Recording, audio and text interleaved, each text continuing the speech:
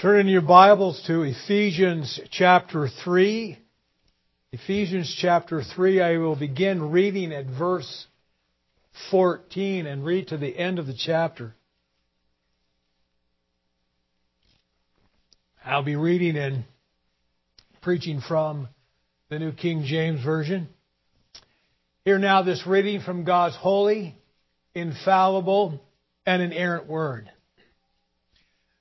For this reason I bow my knees to the Father of our Lord Jesus Christ, from whom the whole family in heaven and earth is named, that He would grant you, according to the riches of His glory, to be strengthened with might through His Spirit in the inner man, that Christ may dwell in your hearts through faith, that you, being rooted and grounded in love, may be able to comprehend with all the saints what is the width and length and depth and height, to know the love of Christ which passes knowledge, that you may be filled with all the fullness of God. Now to Him who is able to do exceedingly abundantly above all that we ask or think, according to the power that works in us. To Him be glory in the church by Christ Jesus, to all generations, forever and ever. Amen. Let's pray. Our Father, we come to You once again in prayer, and are very thankful for this privilege. We're thankful for the privilege that we have of worshiping our triune God. We're thankful for the access that we have to You in prayer. And Father, we acknowledge that we are indeed sinners. We have already confessed that before You and before each other. So Father, we acknowledge that because we are sinners, we need Your transforming power. And Lord, we ask that You would abundantly bless the proclamation of Your holy word. Father, indeed, this would only be a message if it was apart from the power of the Spirit. But Lord, we desire for the Spirit to make this message a true sermon, one that does speak to us, one that You use to transform us. Father, we pray that You would do this even for Your glory, but also for the benefit of us, Your children, whom You have bought with the blood of Your very own Son. We pray these things in faith and in the name of the Lord Jesus. Amen. During the Battle of Waterloo, when the future of all Europe hung in the balance, the focal point of that battle turned to one place.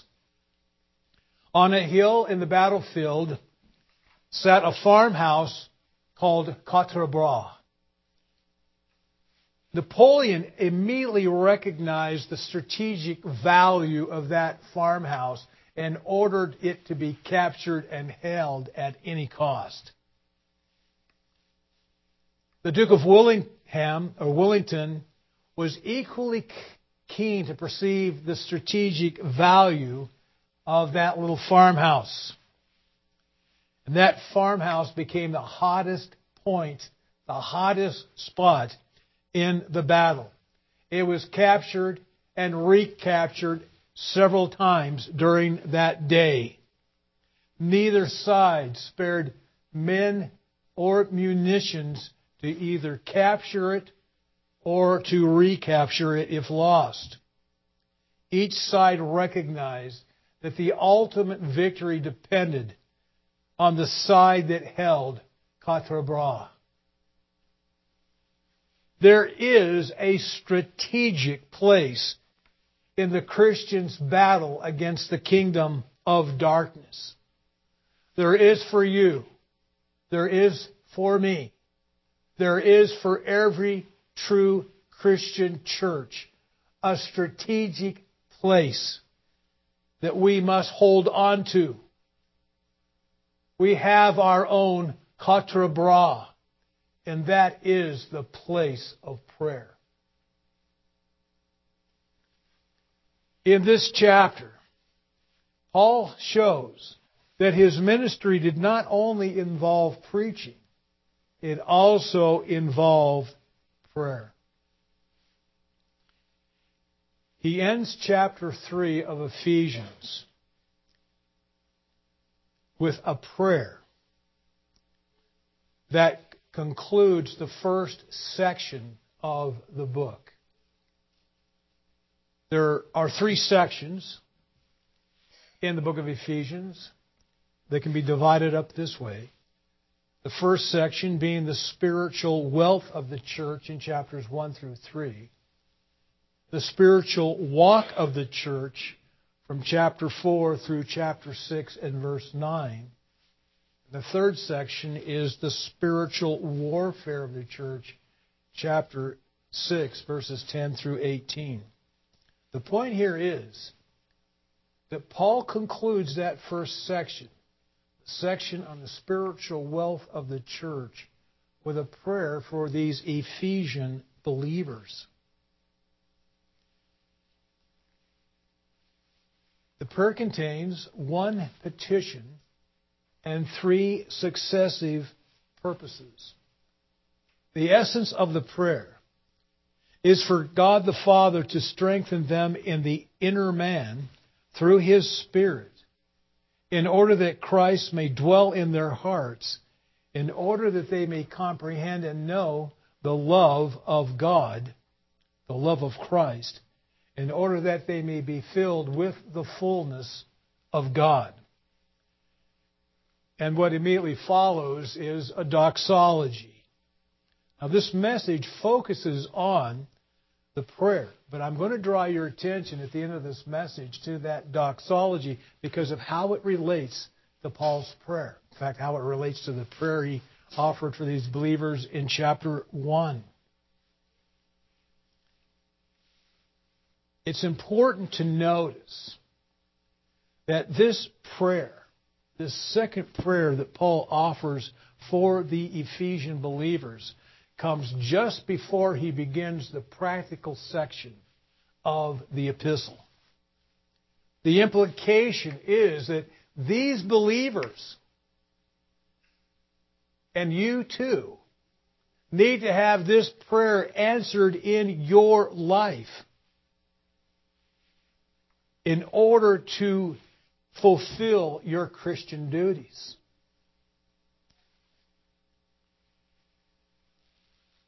What Paul is doing here is he's actually, in this prayer, resuming where he left off in the previous prayer, which I preached on last time. That prayer, let me just quickly cover this again. He prayed for their enlightenment. He prayed for them to be illuminated. Why? So that they would know what is the hope of His calling, what are the riches of His glory, riches of the glory of His inheritance in the saints. And here it is, what is the exceeding greatness of His power toward us who believe. And so, as I said, He's taken that last purpose, and now He is making that the petition in this next prayer. Christianity is not a do-it-yourself religion. I heard about that even in Sunday school this morning. Thank you for that, amen. It's not a do-it-yourself religion. We need to understand, when you come to chapter 5 and verse 18, where he says we are to be filled with the Spirit, and then he talks about the relationship between husband and wife. I've heard lots of messages on that relationship between husbands and wives. Wives, submit to your husband. Husbands, love your wives. I have yet to hear any preacher other than myself say it starts with being filled with the Spirit. If you follow the flow, that's how it begins. The other thing, too, in that next section on the spiritual warfare, how does he begin? He begins by saying, be strong in the Lord and in the power of His might. So Paul is pointing us to our need to be strengthened. That's what the prayer is about, the petition and the purposes of that prayer. And I do want to point out the Trinitarian characteristics of this text. Paul prays to God the Father. It's God the Holy Spirit who strengthens. And it's God the Son who indwells. Notice the petition there in verse 16, that He would grant you according to the riches of His glory to be strengthened with might through His Spirit in the inner man. See, Paul does not want these believers, and Christ does not want us to be like those that Paul describes in 2 Timothy chapter 3 and verse 5, where Paul describes those who have a form of godliness but deny its power. This expression, this phrase, according to the riches of His glory. Paul is praying for God the Father to strengthen these believers according to the riches of His glory. Now this means that Paul is seeking for God to abundantly answer this prayer. According to means at a level consistent with. This isn't on the basis of, this isn't out of the riches of His glory. It's according to, at a level consistent with. Does anybody here happen to know Donald Trump? Anybody have Donald Trump as a personal friend? I know you probably wish you did. One of the wealthiest men in the world. Now let's suppose you happen to meet him out somewhere and you have a great financial need and he's a close friend of yours. And you say, Donald, I'm in a financial crunch. I could really use some help. And he says, well, I'm going to give you a financial gift out of my great wealth. He reaches in his pocket and pulls out some loose change and says, there you go. That was out of his great wealth. But what if he said, I want to give you a financial gift according to my great wealth? Does that not suggest maybe a little bit more than just loose change? That phrase, according to the riches of His glory, as I said, it implies an abundant supply of that strengthening. He speaks here of God's glory. Heard something about that in Sunday school again today. His glory. That refers to all of His divine attributes, such as His infinite power, infinite knowledge, infinite wisdom, infinite love. On and on we could go. So Paul is praying for God the Father to strengthen these believers at a level consistent with the riches that come to us by His glory, through His glory. You can understand why Paul, in verse 8 of this chapter, concludes by referring to the unsearchable riches of Christ. The unsearchable means it doesn't matter how far you go into those riches, you're not going to find the end of it. Are you getting the idea here? That this strengthening isn't just a little bit. It's lots of strength. And of course, the agent of this strengthening is the Holy Spirit. Notice he goes on and says, to be strengthened with might through His Spirit. Through His Spirit in the inner man. The inner man refers to your entire sphere of your spiritual life. It includes all aspects of your personality. That's your intellect, your volition, your emotions. To be strengthened with might in your inner man. That's the prayer. That's what he's asking God the Father to do. That's what he's expecting the Holy Spirit to do in the lives of these believers. And let me say this again, like I said last time when I preached on that first prayer. This is a prayer you should pray for yourself. This is a prayer I pray for myself. I need to pray it more often. But I do pray this. Strengthened with might through His Spirit in the inner man. And then he goes to that first purpose. Verse 17.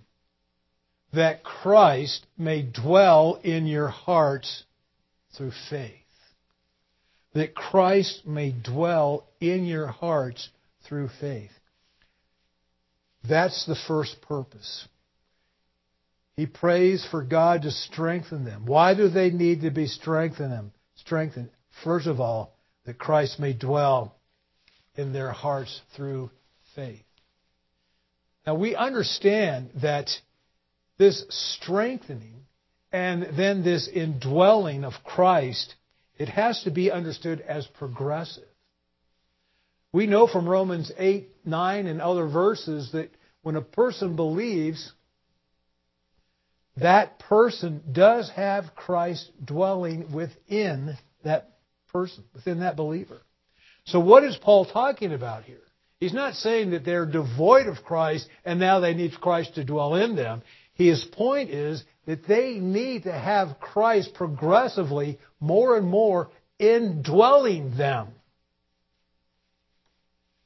This increase of His indwelling means that Christ's divine influence becomes more active, consistent, powerful, and effective. Do I need to say that again? The increase of Christ indwelling you means that His divine influence becomes more active, consistent, powerful, and effective in your life. Do you sense that need? Do you sense that need? Well, I sure do. If we desire to glorify our triune God, we need to be strengthened. And we need for God to answer this purpose, that Christ would progressively dwell in us. But notice these words, through faith, that Christ may dwell in your hearts through faith. I heard something about faith in Sunday school this morning. I heard that there's 3 different elements to faith. I could say amen to every one of them. So whose faith is being referred to here? Is it Paul's faith? Or is it the Ephesians' faith? They need to exercise faith in terms of this answer to prayer, the strengthening, and this first purpose, that Christ would progressively indwell them. We as Reformed and Presbyterian believers do recognize that faith is a gift, correct? Do you also understand the Holy Spirit didn't believe for you? You believed. And you were justified. You believe. This is a part of your responsibility in terms of Christ indwelling you. You've got to believe that God will answer this prayer and fulfill this purpose. So we recognize that they needed to be strengthened, first of all, in order that Christ would indwell them progressively. But then he goes on to the next purpose. There in the second part of verse 17, that you, being rooted and grounded in love, may be able to comprehend with all the saints what is the width and length and depth and height, to know the love of Christ, which passes knowledge. Why did Paul pray for these Ephesian believers to be strengthened? First of all, because he desired for Christ to progressively indwell them. And they needed to be strengthened and indwelt by Christ in order to comprehend and know the love of Christ. Ask yourself this question. How well do you think you know and comprehend the love of Christ? In my text, it reads, may be able. That's a very weak translation. If you have something other than the King James, you probably have something that's far better. The sense here is to have strength. It's not just to be capable of doing something. It's to have strength. Oh, where have we heard that before in this text?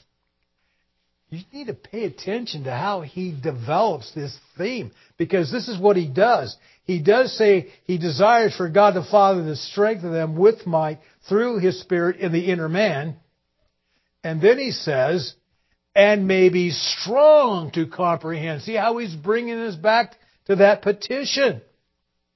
And then when we come to the doxology, which we're going to be looking at shortly, it says, now to Him who is able to exceedingly abundantly above all that we ask or think, and here it is, according to the power that works in us. This is a prayer that is full of pointing God's people to divine power.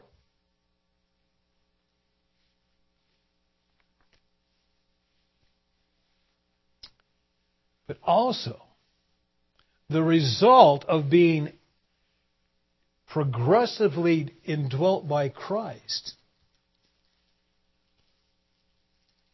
is expressed here as being rooted and grounded in love. Now, there's no object here after the word love. I would understand that Paul's intent is for us to understand he is referring to love for God and love for our fellow believers and even all men. What are the two greatest commandments? To love the Lord your God with your entire being, and the second, Jesus says, is like unto it, to love our neighbor as ourself. If you add the words, and this is the sense, before being rooted and grounded in love, you say that you, because of being rooted and grounded in love, may be able to comprehend and know the love of Christ. You and I need to be rooted and grounded in love to fully understand, to fully comprehend the love of Christ.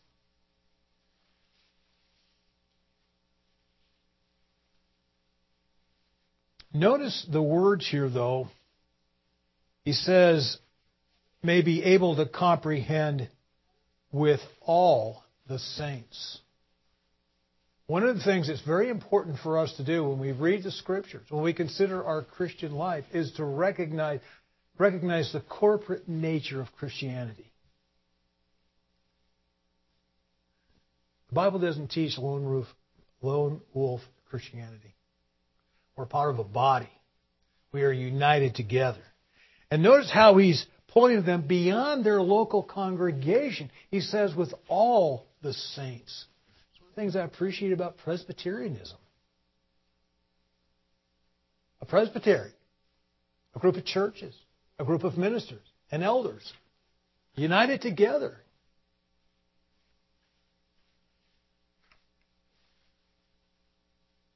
By the way, the pronoun you throughout this text is plural. Paul was a good Southern living today. He said, y'all. Y'all. That's one of the things that South has had going on for so long. You know, understanding the importance of a plural you. Now, in my text, I have a dash at the end of verse 18. And there are some who believe that the dimensions here that are given, we don't know. We have to guess what the object is. What is the object of these dimensions? Some have suggested that these dimensions express the vastness of God's grace, and His grace is vast. The vastness of God's work of redemption, and that is vast as well. Earlier, he has talked about the mystery in this chapter. And then also at the end of chapter 2, he speaks about the Christian temple. But that's not what's going on here. Most versions actually have, at the beginning of verse 19, the word and that's correct. In the Greek text, there is a conjunction that's usually translated and. And so the idea is maybe strong to comprehend and to know the love of Christ. To comprehend and to know the love of Christ. In other words, what Paul is pointing us to is the vastness of Christ's love.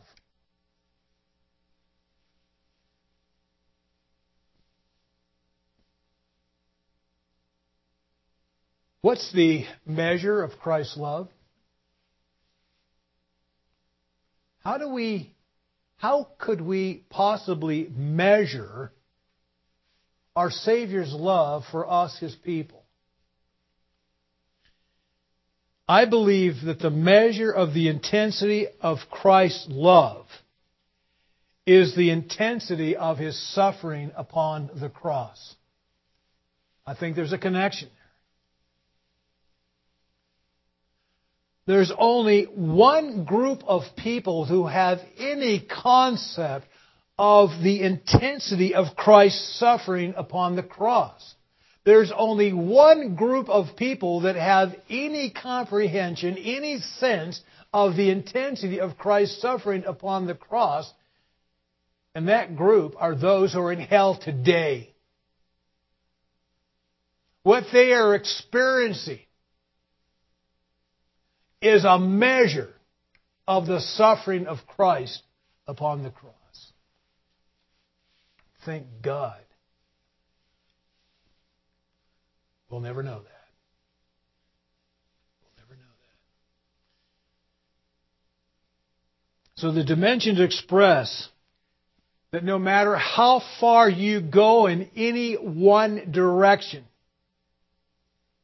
you will never come to the end of Christ's love. His love has the width and the length to include those of all nations. His love has the depth to reach to the lowest sinner, and the height to raise His people to the joy and the glory of heaven. A vast love. The Greek word here that's translated to know at the beginning of verse 19 is a word that expresses knowledge gained by experience. Charles Hodge suggests that the word feel has the approximate sense. I understand what he said, to comprehend and to feel the love of Christ. I think we could take that a step further and substitute the word enjoy. To comprehend and to enjoy the love of Christ. Do you delight in your Savior's love for you? I like the way Charles Hodge goes on. He says this: without being strengthened by the Spirit in the inner man, without the indwelling of Christ, without being rooted and grounded in love, it is impossible to have an adequate apprehension of the gospel or of the love of Christ therein revealed. Great summary. Now, one commentator describes Paul's desire for the Ephesians to comprehend and know the love of Christ which passes knowledge. He calls it a great paradox. It's not a paradox. You see, Paul is not expressing his desire for believers to know the unknowable. That would be a paradox. Now, what Paul is expressing is his desire for these Ephesians to know what is beyond their natural ability to fully know. That's his point. Beyond their natural ability to fully know. That's why these believers, and that's why you and I need to be strengthened, and for Christ to progressively indwell us. And understand, your progress, let me ask you this, I'll do this as a question. Do you believe that your progress in comprehending and knowing Christ's love will ever end? Can the finite grasp the infinite? No. For all of eternity, we will learn more and more about the vastness of Christ's love for us. You know, I think there are a lot of Christians who struggle with this whole idea of God loving them. I don't know if God really loves me because, I was so wicked before He saved me. I was so wicked before then, I just don't see how He can love me. Or I've done something so bad, even as a Christian, I'm still struggling with the idea that maybe God just really doesn't love me. You follow where I'm coming on this? There are people that I think don't understand it. Understand this. Christ loves you infinitely. That needs to sink in. That needs to get a hold of you. And remember, the measure of the intensity of His love for you is the measure of the intensity of His suffering upon the cross for you. We come to this final purpose there at the end of verse 19. That you may be filled with all the fullness of God. You read the commentary literature, there's all kinds of explanations and interpretations of what that means to be filled with the fullness of God. Let me point out, first of all, that the preposition that's translated with, that you may be filled with all the fullness of God, is better translated as until the fullness. It doesn't mean with. It really has the idea of unto. It expresses a progression. So it does refer to the point to which we are to be filled. And again, that expresses a progression. I believe that when he says here that this third purpose is to be filled with the fullness of God, he's actually going back to the very first purpose. What was the first purpose? That Christ may dwell in your hearts through faith. He's taken us full circle. The difference is there's a difference between mere indwelling, and we would understand that's progressive, but now Paul is making it abundantly clear. I want that to be so fully realized in you that you are filled with the fullness of God. To be filled with Christ is to be filled with the fullness of God. What does it look like to be filled with the fullness of God? It's Christ-likeness. It looks like the fruit of the Spirit. Yes, Christ has moved from Christ progressively indwelling us to being actually filled with Christ Himself. But look at the doxology. Notice how he begins. Now to Him who is able to do exceedingly abundantly above all we ask or think, according to the power that works in us. The first part of this doxology, what Paul is saying, is that because God's ability is beyond everything, that is, it's unlimited, He can do abundantly beyond what we ask or think.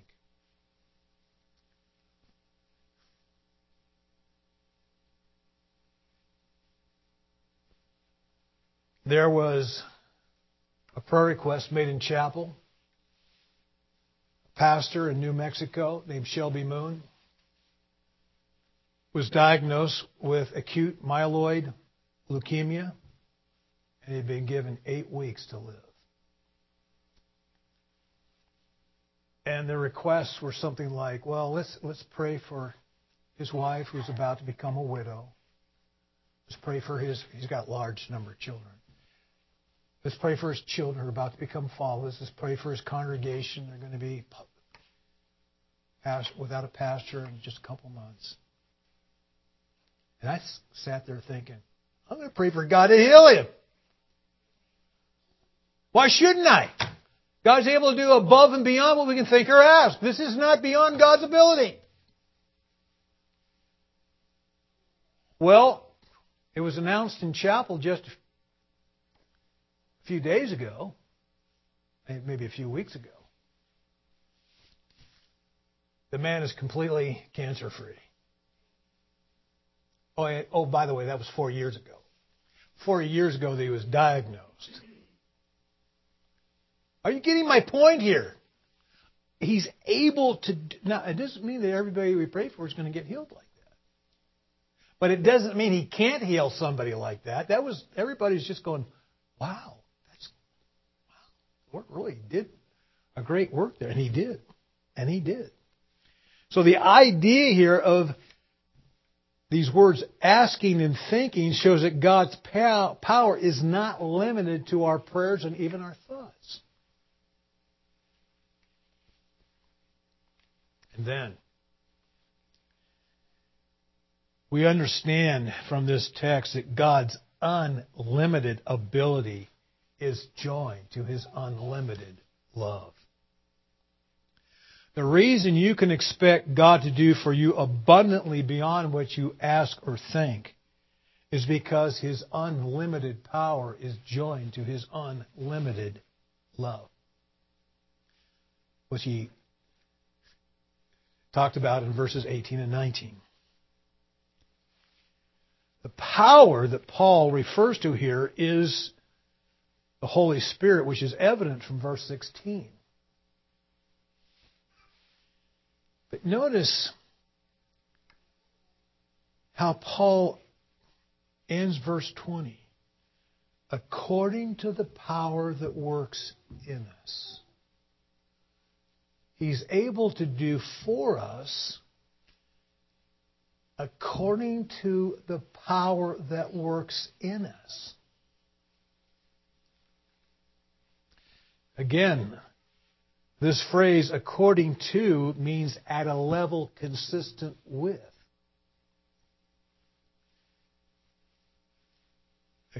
At a level consistent with the power that works in us. What Paul is saying here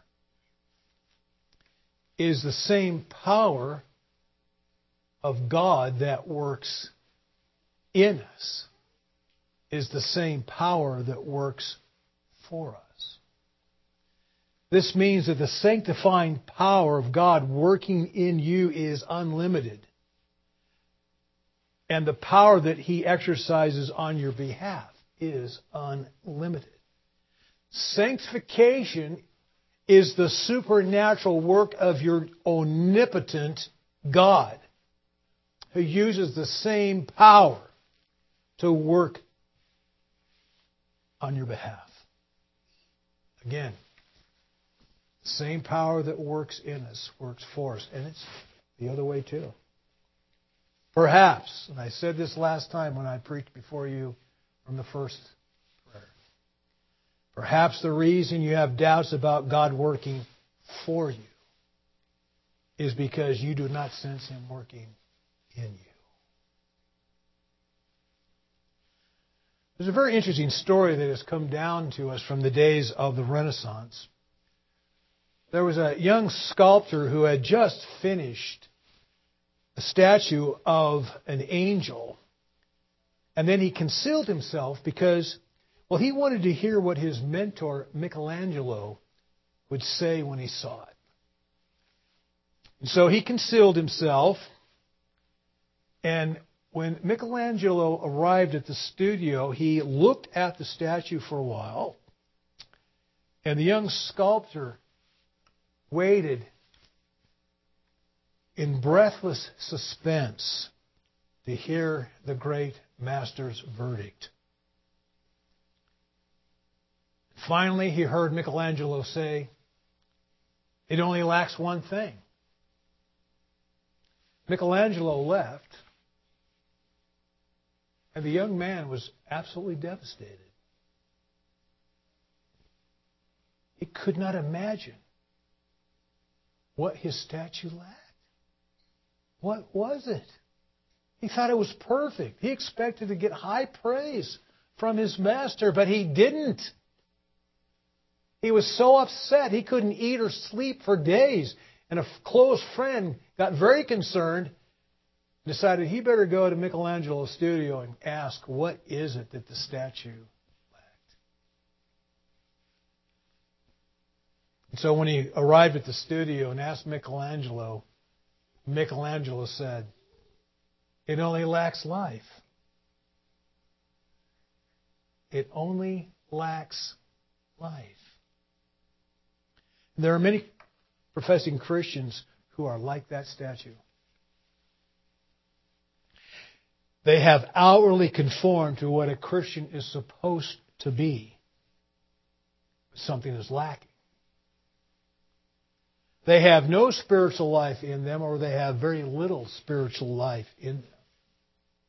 True Christianity is the result of spiritual life. And with this spiritual life comes the power of God to transform lives. So Paul prays for God to increase the strength of the Ephesians so that they would enjoy everything else that follows in the prayer. To be progressively indwelt by Christ. To know and comprehend the love of Christ. To be filled with the fullness of God, which is to be filled with the fullness of Christ. As I mentioned before, this prayer comes just before the practical section in the book. That section deals with the believer's walk of obedience.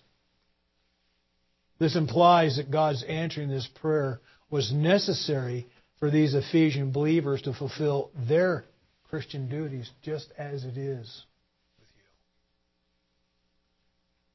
you. It is my prayer for you that God would grant you, according to the riches of His glory, to be strengthened with might through His Spirit in the inner man. That Christ may dwell in your hearts through faith. That you, because of being rooted and grounded in love, may be able to comprehend with all the saints what is the width and length and depth and height, and to know the love of Christ, which passes knowledge, that you may be filled with all the fullness of God. Let's pray. Father, we thank You for this prayer. And Lord, we know it came from the mind of Paul. But this is an inspired prayer. This was inspired by Your Holy Spirit. And we do understand that this prayer ultimately came from the mind of our dear Savior. Lord, may this be a prayer that we pray for ourselves and even others who need to be strengthened. We pray in faith and in the name of the Lord Jesus. Amen.